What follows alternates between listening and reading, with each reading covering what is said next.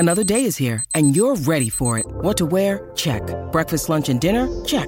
Planning for what's next and how to save for it? That's where Bank of America can help.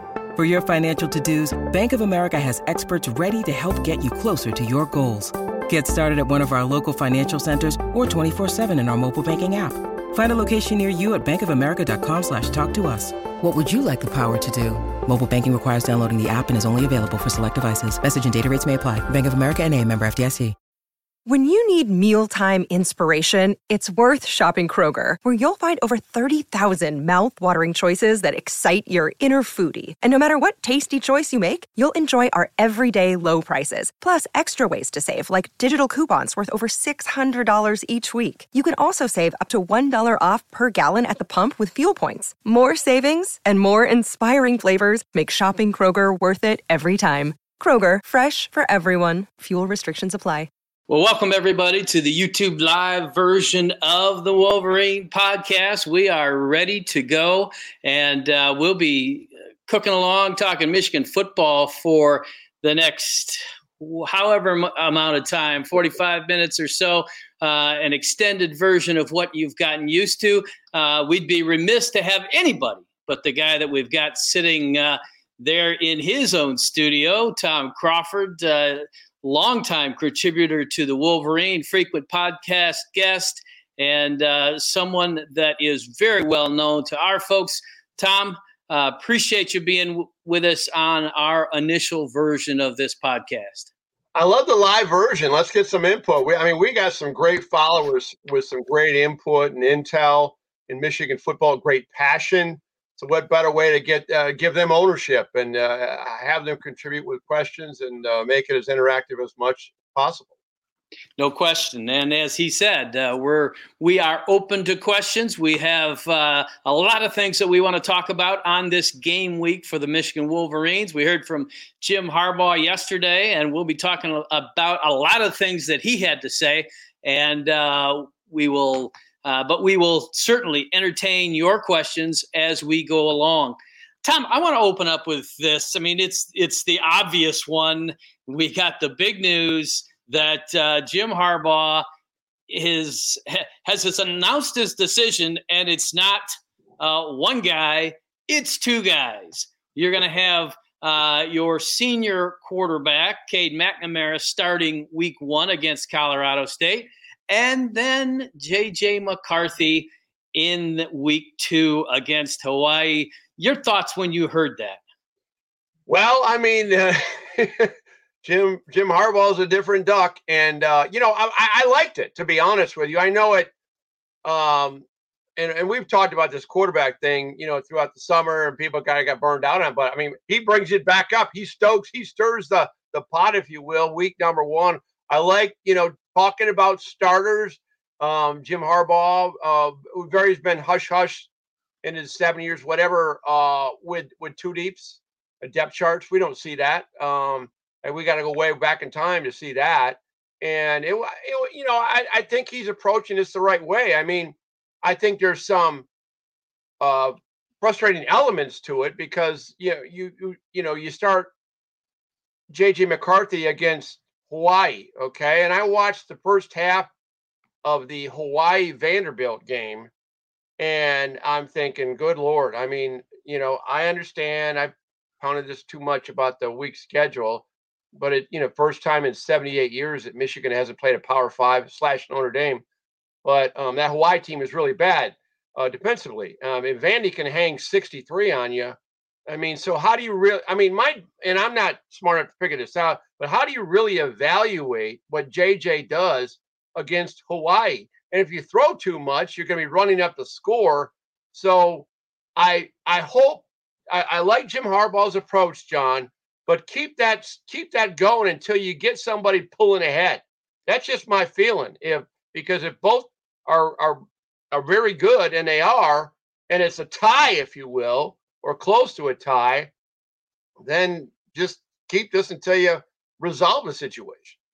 Yeah, I laid out a faux schedule on our website where you're skipping every other week and show the opponents that McNamara gets and show JJ, and he would be ending up starting in Columbus. And we already have a bet over that one as to who's going to start there. But I agree with you in that you're talking about different opponents and different skill levels. We don't know exactly. We know that Colorado State has got the transfer portal guys in. We think that they're going to be a little bit bolstered, but you really have to, as I'm sure that they're going to, come up with ways to take that into account as they assess these guys in these games. And it's not like there's only going to be one guy that goes the whole way. And Jim Harbaugh noted that, you're going to have J.J. McCarthy coming into the first game. And I assume that you'll see both quarterbacks in game 2. So I can see it, but it does call to mind, is this a little bit of a silver lining to that schedule that you have not been terribly happy about, that non-conference schedule? Because if this was Notre Dame followed by Oklahoma, I'm not so sure that they would be doing this split quarterback thing. Well, I wasn't asking for Notre Dame followed by Oklahoma. I was just asking for a Power 5 team. Have Iowa State come in or something like that. So it's a little bit higher grade, if you will, caliber of play than what you have from these 3 opponents. Now, Colorado State, Jay Norvell is a good coach. I'm telling you what. I mean, he and Dave Clawson of Wake Forest are guys that I know in the business. Those guys have been earmarked as up-and-comers. And so, Colorado State could be a viable opponent. We'll see how they do going forward. You really don't know what you got in your schedule till you go to the end of the year.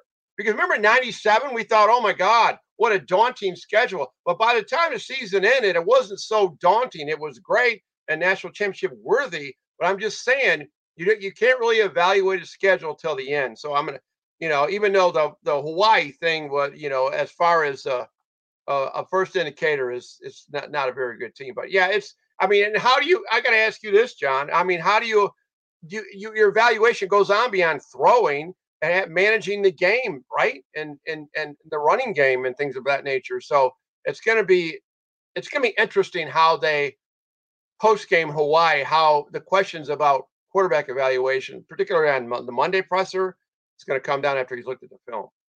There's no question. What this tells you, I think, without any question, and Jim Harbaugh casts it as not a demotion for McNamara, but definitely a promotion for McCarthy because of what he's done, what he showed, the growth he's produced. And my question to you is, how much of this, I think they felt some leeway with that schedule. They would not cast it that way because you're going to be insulting opponents and all that kind of thing. But how much of this do you think is genuinely that they are right neck and neck? And I believe that they're close, or he would not do this. But is there an element that you've had so much talk about? Okay, we're in the era of the transfer portal. We've got to be careful, and is there some of that to this? Well, yeah. I mean, whether it's consciously or subconsciously, I'm sure it's there. The idea of, I mean, we gotta reward both of these kids, right? I mean, they both deserve, and Cade, I'm not down on Cade McNamara. My God, I got people that have been inside the practice that I really trust in credibility wise, know what they're seeing. That he's looking really good. I'm talking about Cade McNamara. Number 12 is looking really, really good.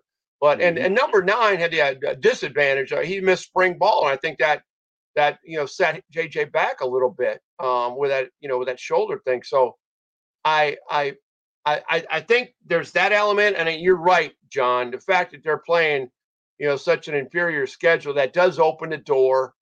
Granted, I mean, going against Michigan's defense, the way we're hearing about Michigan's defense, the ones versus ones, probably more of a challenge than going against Hawaii or University of Connecticut. But still, it's a game situation. You got the crowd, you got all these elements, and so it's at least some kind of gauge of performance in the two quarterbacks, and it goes beyond the two quarterbacks. I'm just as much interested of that receiver room and who's gonna. I mean, you got 6 viable guys. How that's gonna play out too.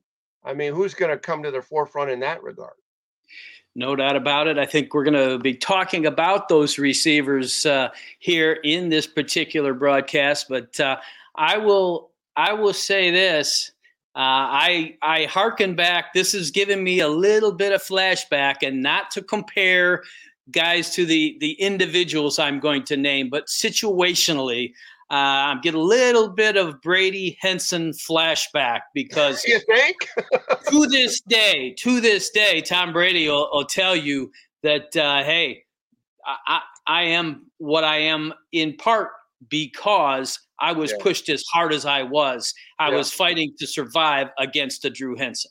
Yeah, and I think, and maturity, mental toughness, resiliency. And I think Cade McNamara, I mean, he's no fool. I mean, he knows that the majority of the fan base get enthralled with quick feed and flashy play, which JJ, I guess, would fit that mode more. Maybe for fan friendly, fan appealing. I mean, he realized that's going on, and he's just tunnel vision and going forward. And the fact he was voted captain speaks a lot about the leadership. But I mean, this is now beyond Tom Brady, Drew Henson. I mean, look at the situation going on in Texas A&M. I mean, we go back to Chris Leak and Tim Tebow in Florida. I mean, really good teams have issues of having two quarterbacks. And I agree with Harbaugh. I hate the term that means you have no quarterback. That's not true. It means you're double the pleasure. You are blessed with a great situation because, as we all know, one play away, you're down to number two, whoever the backup is. So I think this is a great situation.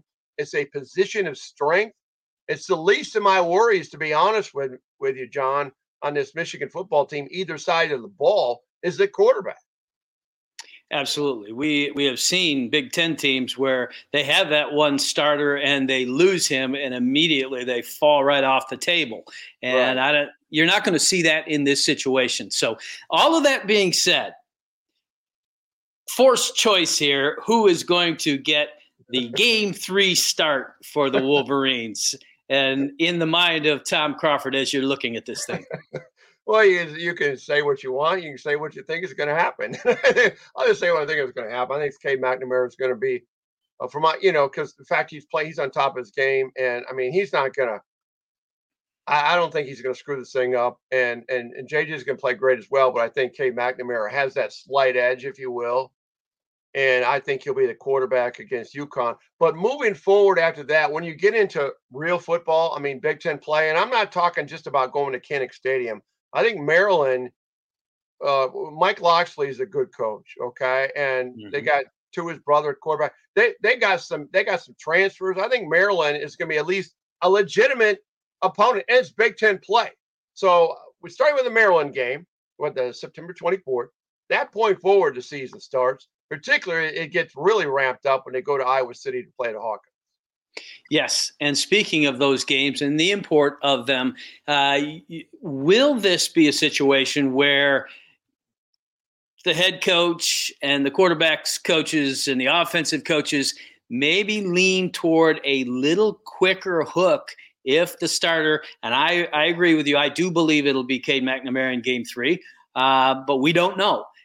Will there be a little bit quicker hook if, say, you have a guy that's struggling a little bit, throws a couple picks early, and how do you balance that if that's the way you're going to go with this thing against, okay, you got to let them play through a certain amount. We remember Brian Griese in 97 struggling mightily in the first half against Iowa, and yet he comes back and battles back and gives you helps to give you an undefeated season.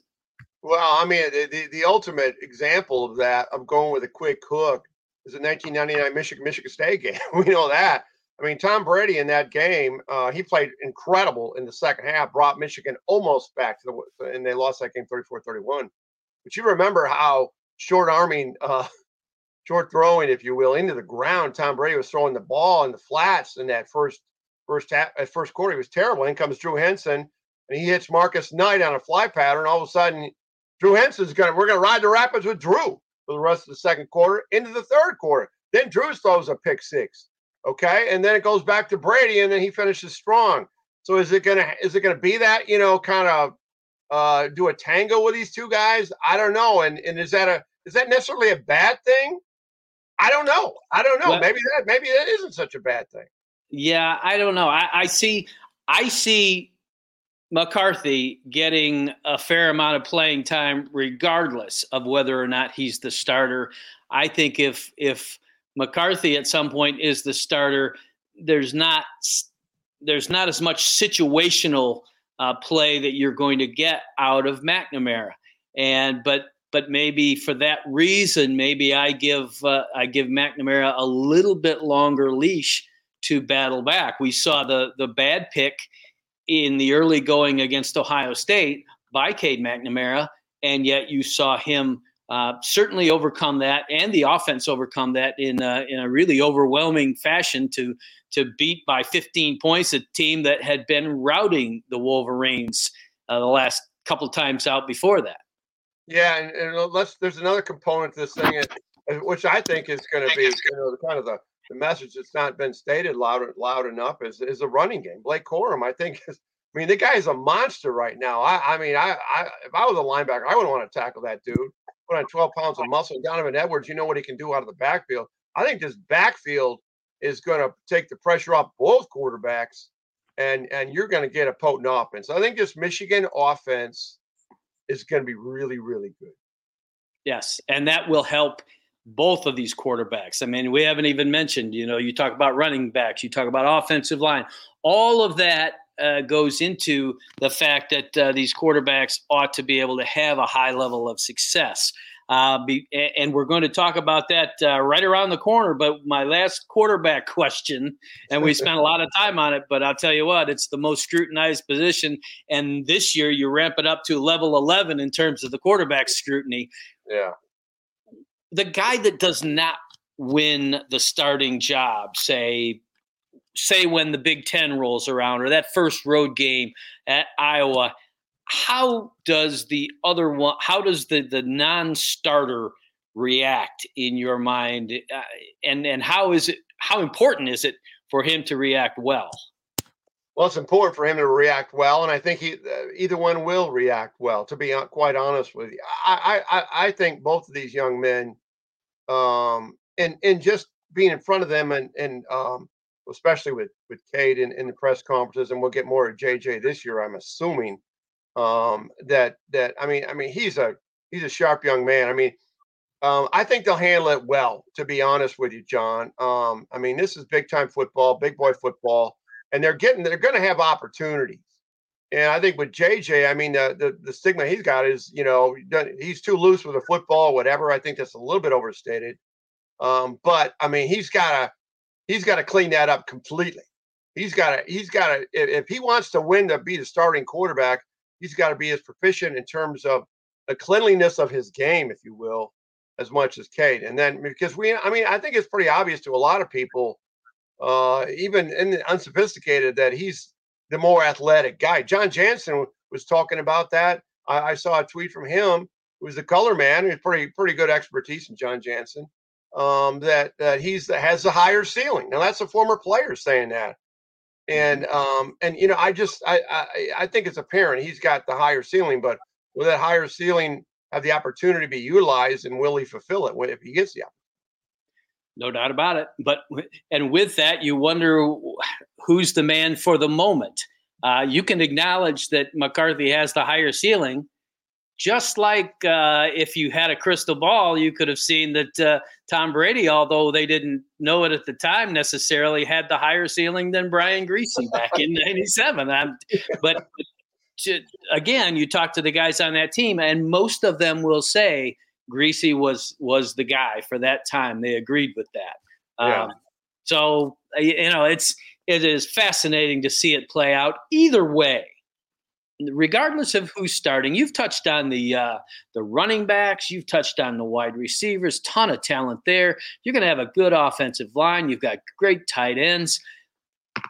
Will Jim Harbaugh decide to maybe open up the offense a little bit more than perhaps he did last year? You've got situation where, hey, you've got that running game going. You got exactly what Tom Crawford has been begging for, to have the high-powered Michigan running game. But on the other hand, I hear the detractors, and some are just trying to make trouble. I know that, and some of them pretty well. Yeah. That say, oh yeah, who wants to come there and run the ball 40 times a game, or who should, if one of these guys doesn't like the offense or gets passed over, should they leave? That kind of stuff. How do you balance that, and how do you think they'll go about this whole business offensively this year? Well, I think in the Colorado State game, it's going to be Colorado State's going to throw the ball, and Michigan's going to throw it. I think this game on Saturday is going to be entertaining if you like offense. And I think once again, this is one of the plus sides of the inferior competition, if you will. I mean, let's be real. I mean, you can consciously say, we can take some chances here, guys. I'm talking about the coaching staff, Jim Harbaugh, because we're going to win this football game. We're a better team. So you can probably take chances against inferior opponents, throwing early, doing a little bit more dicey stuff. You don't want to empty the playbook, for future opponents. But still, I think they're going to throw the football and find out, who can throw it better. And so I think you're going to see a lot of air open attack, if you will, particularly against Colorado State, because Colorado State is going to play into it as well. The other element is go back to the running backs. I mean, when you got Donovan Edwards, of how you can utilize him in the flats, swing passes, and my God, he can throw the ball. We saw that in the Big Ten championship game. I really think that it's going to be an exciting offense. It's going to be entertaining, and I think the running backs will be happy. I think it's going to be a balance. All I really want, fans say, you want balance. I'm not saying out of the 70 or 80 plays you have to be 50-50, but throw the ball 25, 30 times, run the ball the same amount of times, or maybe throw the ball 35 times and run the ball 35 times. Michigan's going to have a balanced attack, particularly when you get those tight ends. Yeah, you don't want to come into not even necessarily Maryland, but Iowa, as we have talked about, without practiced in a game, stretching the field a little bit, knowing that you've got that ability, because you're probably not going to be able to just line it up and blow Iowa out of there, in their own building, with that fan base that they've got going. Certainly, we saw in the Big Ten championship game, even though Michigan eventually blew Iowa out, they used some things to loosen up the Hawkeyes, including, your reference to Donovan Edwards and his 75-yard throw downfield. There are things, and I wouldn't expect that sort of play in these early games, but you have the luxury of, I would think, being able to really get a lot of people on the field and be able to throw the ball downfield, enough so that you're feeling confident in that part of your game. Yeah, I don't think you're and one other element, which is a position of strength, is special teams. And I don't think you're going to see Brad Robbins participate much on Saturday. Because I don't think they're going to have to punt much. Yeah, well, that's, you get a few people that will say, hey, okay, let's not get carried away, because Colorado State brought in some people and they might be better. Yeah. But on paper, you're thinking that no, this is not going to be a big workout day for your punter. So when you think about the past game, when you think about having Ronnie Bell coming back to this team, you think about the other veterans, Cornelius Johnson, and the younger guys that were emerging last year, the Roman Wilsons of this team, and you throw in all these younger players that are just wowing others. You do have a number of guys that could be potentially your leading receiver. My question to you is, who's going to be the number one guy in terms of catches and yardage this year? Well, the number one guy is an easy one for me. It's Ronnie Bell. I think he's going to have a great year. And I mean, I was just watching the other day the 2019 Michigan State game, which seems like an eons ago. I love that game, 44-10. Ronnie Bell had 8 or 9 catches in that game. He was brilliant. That's a long time ago. He's played a lot of football for Michigan, and I think he's the leader in that room. He's the mentor for Darius Clemens, who is finally that stretch guy that Michigan, a big stretch guy, going to stretch that field. I mean, you just hit CJ and Roman Wilson. East Lansing's Andrel Anthony Jr. is going to have a tremendous year. He's worked so hard this summer. That's a deep room. Michigan's had great receivers, John. And I mean, do you ever remember of the years covered? Let's just go the years covering Michigan football for you, which is well beyond 30 years of this kind of quality depth at the wideout position ever. I don't see it as that. I mean, 1 to 8 much. I mean, 8 guys actually. At the very top, I mean, it's tough to beat an assemblage of Braylon Edwards, Jason Avant, who, by the way, is going to be your sideline reporter on Michigan radio, and Steve Breston. I mean, as far as that's one big three. Yeah, I agree with that. I know what you're saying. Exactly. Yeah, I know what you're saying. 1 through 8. No, not in the 32 years that I've been following this team or doing so professionally. And even hearkening back, I mean, before that, you're talking about coaching staffs that weren't all that interested in throwing the ball all that much. So, no question that I tend to agree with you about Ronnie Bell leading this team because of his inside-outside ability. Yeah. I mean, he can slide into the slot. He can do so many different things. But I will say this: don't forget about last year's leader, who happens to be Cornelius Johnson, because this is a kid that at times stretched the field last year. I remember the big sliding catch in the snow against Ohio State, and some other times,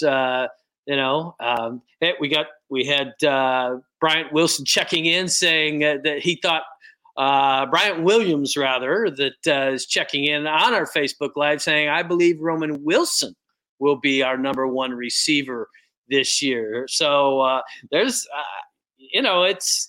there are a lot of ways that this thing could go. But I'll tell you that those 3 guys mentioned alone, and I'm glad you brought Andrel Anthony into the whole discussion, because this is a kid with just amazing talent, and they let him showcase it in that one particular game last year. And then I think he got a little bit nicked up later in the season. But I think you spend another year in the bulking yourself up a little bit. But I know he's retained tremendous speed, so watch out for him as well. Well, John, I mean, a question more than a statement. Mikey Sanderstill, I mean, and now he's working a lot at defensive back, a position of need over there. I mean, he had some big time catches. I mean, in particular, Michigan State game when Michigan was pulling away from the Spartans and they made that 30-14 lead. For some reason, they quit throwing the football as much after that. But there's a kid who makes big plays, and we don't even think about him because we're hearing about his focus on the other side of the ball and doing this Charles Woodson, both sides of the ball routine. I mean, I still think he's going to be a relevant wide receiver, don't you? Oh, there's no question, but I think it might be a limited sort of thing because of the very reason you mentioned, need. They're so stacked at wide receiver, and they can use defensive backs. And certainly Mike Sainristil has played well enough to be considered a starter as far as when you talk about nickel packages and things like that. Where I would see Mike Sainristil coming back over to the offensive side would be if you get in that situation where, boy, they've made some mistakes and they're down and they really have to go to the passing game and they're trotting out 4 and 5 wide receivers. That's where I would see a Mikey Sainristil coming back over and being one of those guys that you could really count on to make some catches, maybe when the attention's drawn off to one of your other top guys. Yeah, and the same thing goes for Ronnie Bell, those dig routes and drag routes. I mean, when is a 3rd and 8, I mean, in a crucial time, maybe Michigan's behind at the time, you're going to go with your veteran receiver more than you would, for example, a Darius Clemens in that situation. So anyway, that one that's not caught. The receiver room is not causing Jim Harbaugh sleepless nights. We'll just make that statement. I'm assuming. Yes, I would agree with that. And Jim Harbaugh has already expressed his enthusiasm for the wide receivers. Let's switch over to the defensive side of the football because we hadn't paid much attention there yet. And, if you don't do that, Mozzie Smith may well break into the broadcast studio and start throwing our stuff around. Yeah. What are some of the key things that you're going to be looking at for in these first games in the opener against Colorado State to kind of indicate to you that, hey, okay, they've done well in plugging in. I get it. It's not what it's going to be like against Iowa, Penn State, Michigan State. But what will you be looking for? What will Tom Crawford be looking to identify on the defensive side that says, okay, that looks good? Well, I mean, I'm interested with Chris Jenkins. I think Harbaugh at the presser yesterday mentioned they moved him to the outside, if I'm not mistaken, and which is that shows you the versatility of that young man, and also shows you the potency of a Mason Graham on the inside, Mozzie Smith, of how dominating they're perceived to be. I'm looking at the interior when I have my binoculars up in the press box.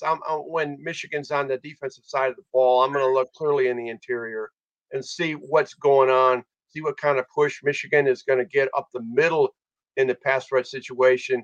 Last year, it always came from the ends. We know that because you had your brilliant David Ojabo, obviously, and Aiden Hutchinson.